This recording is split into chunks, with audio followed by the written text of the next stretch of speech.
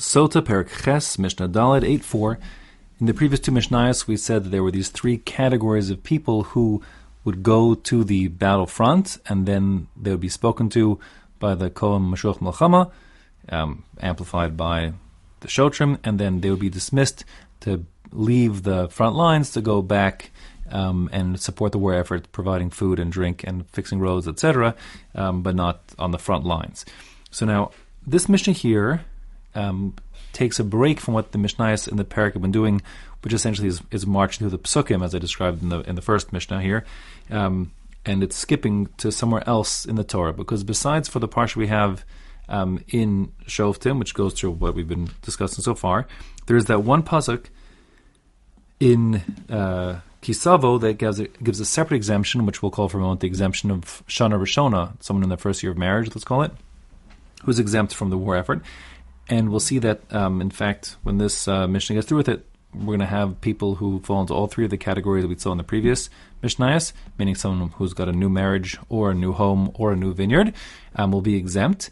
And if they are exempt from that pasuk, meaning this Mishnah, so then their exemption will allow them not only to not have to go and then be dismissed and then support the war effort from within the country, but rather not to go at all, to be totally exempt from any military service, even ancillary, like jobnik type stuff.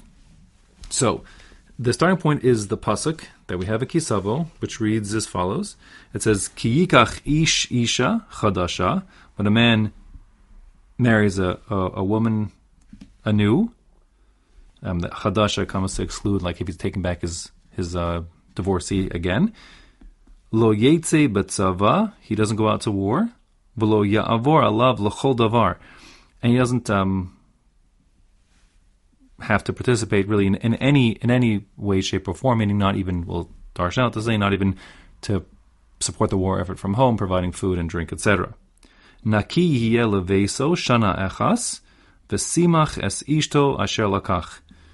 So he'll be free. Naki, he'll be like totally absolved. And then it says here now, it could have just said, it says a lot of words here which are kind of extra. Leveso, to his house, which really is often understood to refer to his wife, but our Mishnah will darshan it to refer to, the beso will refer to his actual physical home that he's built. The word yihiyeh is also extra. It could have at most said who, so yihiyeh is another thing. And then shana achas, for 1 year. V'simach es ishto, and he will, now, v'simach es ishto, the translation is actually a machlokus in the Targumim. It either means simach es ishto, that his wife is the direct object, he will gladden his wife, or it's v'simach es ishto, he will rejoice with his wife. Okay, two different shatim there. But in any case, asher lakach, that he took, again, asher lakach, certainly ostensibly miyutar, extra, superfluous, so free from more drushes. So based on that pasuk, the Mishnah is going to end up saying there are going to be four categories of people: someone who's in their first year of marriage, someone who's in the first year of having a new home that he built or purchased or whatever, someone who is in his first year of enjoying his vineyard or orchard's fruits, which is the fourth year actually since they're planted because of Orla and Ravai halachas, or someone who is in his first year of picking up a new wife through Yibum, his late brother's widow. So those people will all be exempt from the war effort altogether. Okay, that's what the Mishnah is going to say. So now here the Mishnah says inside, Ve'elu she'ein zazin mimkoman. The following people don't move from their place, meaning they don't need to go all the way up to the battlefront only to be told that they're exempt. Rather, they stay at home, and they'll be entirely absolved from any activities in the war effort altogether. Who are they? Banavais v'chancho. The person who built a house, and chanacho means he inaugurated, means he started to live in it, but it's in its first year. Or nata kerem v'chilalo, he planted a vineyard and he has redeemed it, meaning he has started to enjoy the produce in the fourth year, but we're still mid of the fourth year.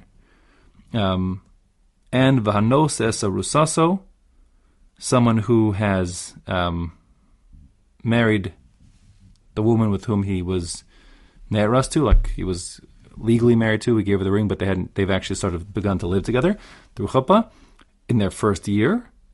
And also hakonas es yevimto, someone who has taken his sister-in-law as a wife through Yibum, those 4 people are exempt altogether. Shnei Amar, as the pasuk says, and now the Mishnah quotes the pasuk which I read to you a moment ago. Naki, it's abbreviates that pasuk, referencing Naki Leveso Shana Achas, but it's referring to darshan the entire pasuk beginning to end. So beginning to end, we say first of all it says that he'll be free. So the Mishnah here says Leveso. When it says his house for 1 year, that means literally his house. Zebeso, his home, the home that he built this past year. The first year he's living in it, that year he lives in it without having further obligations.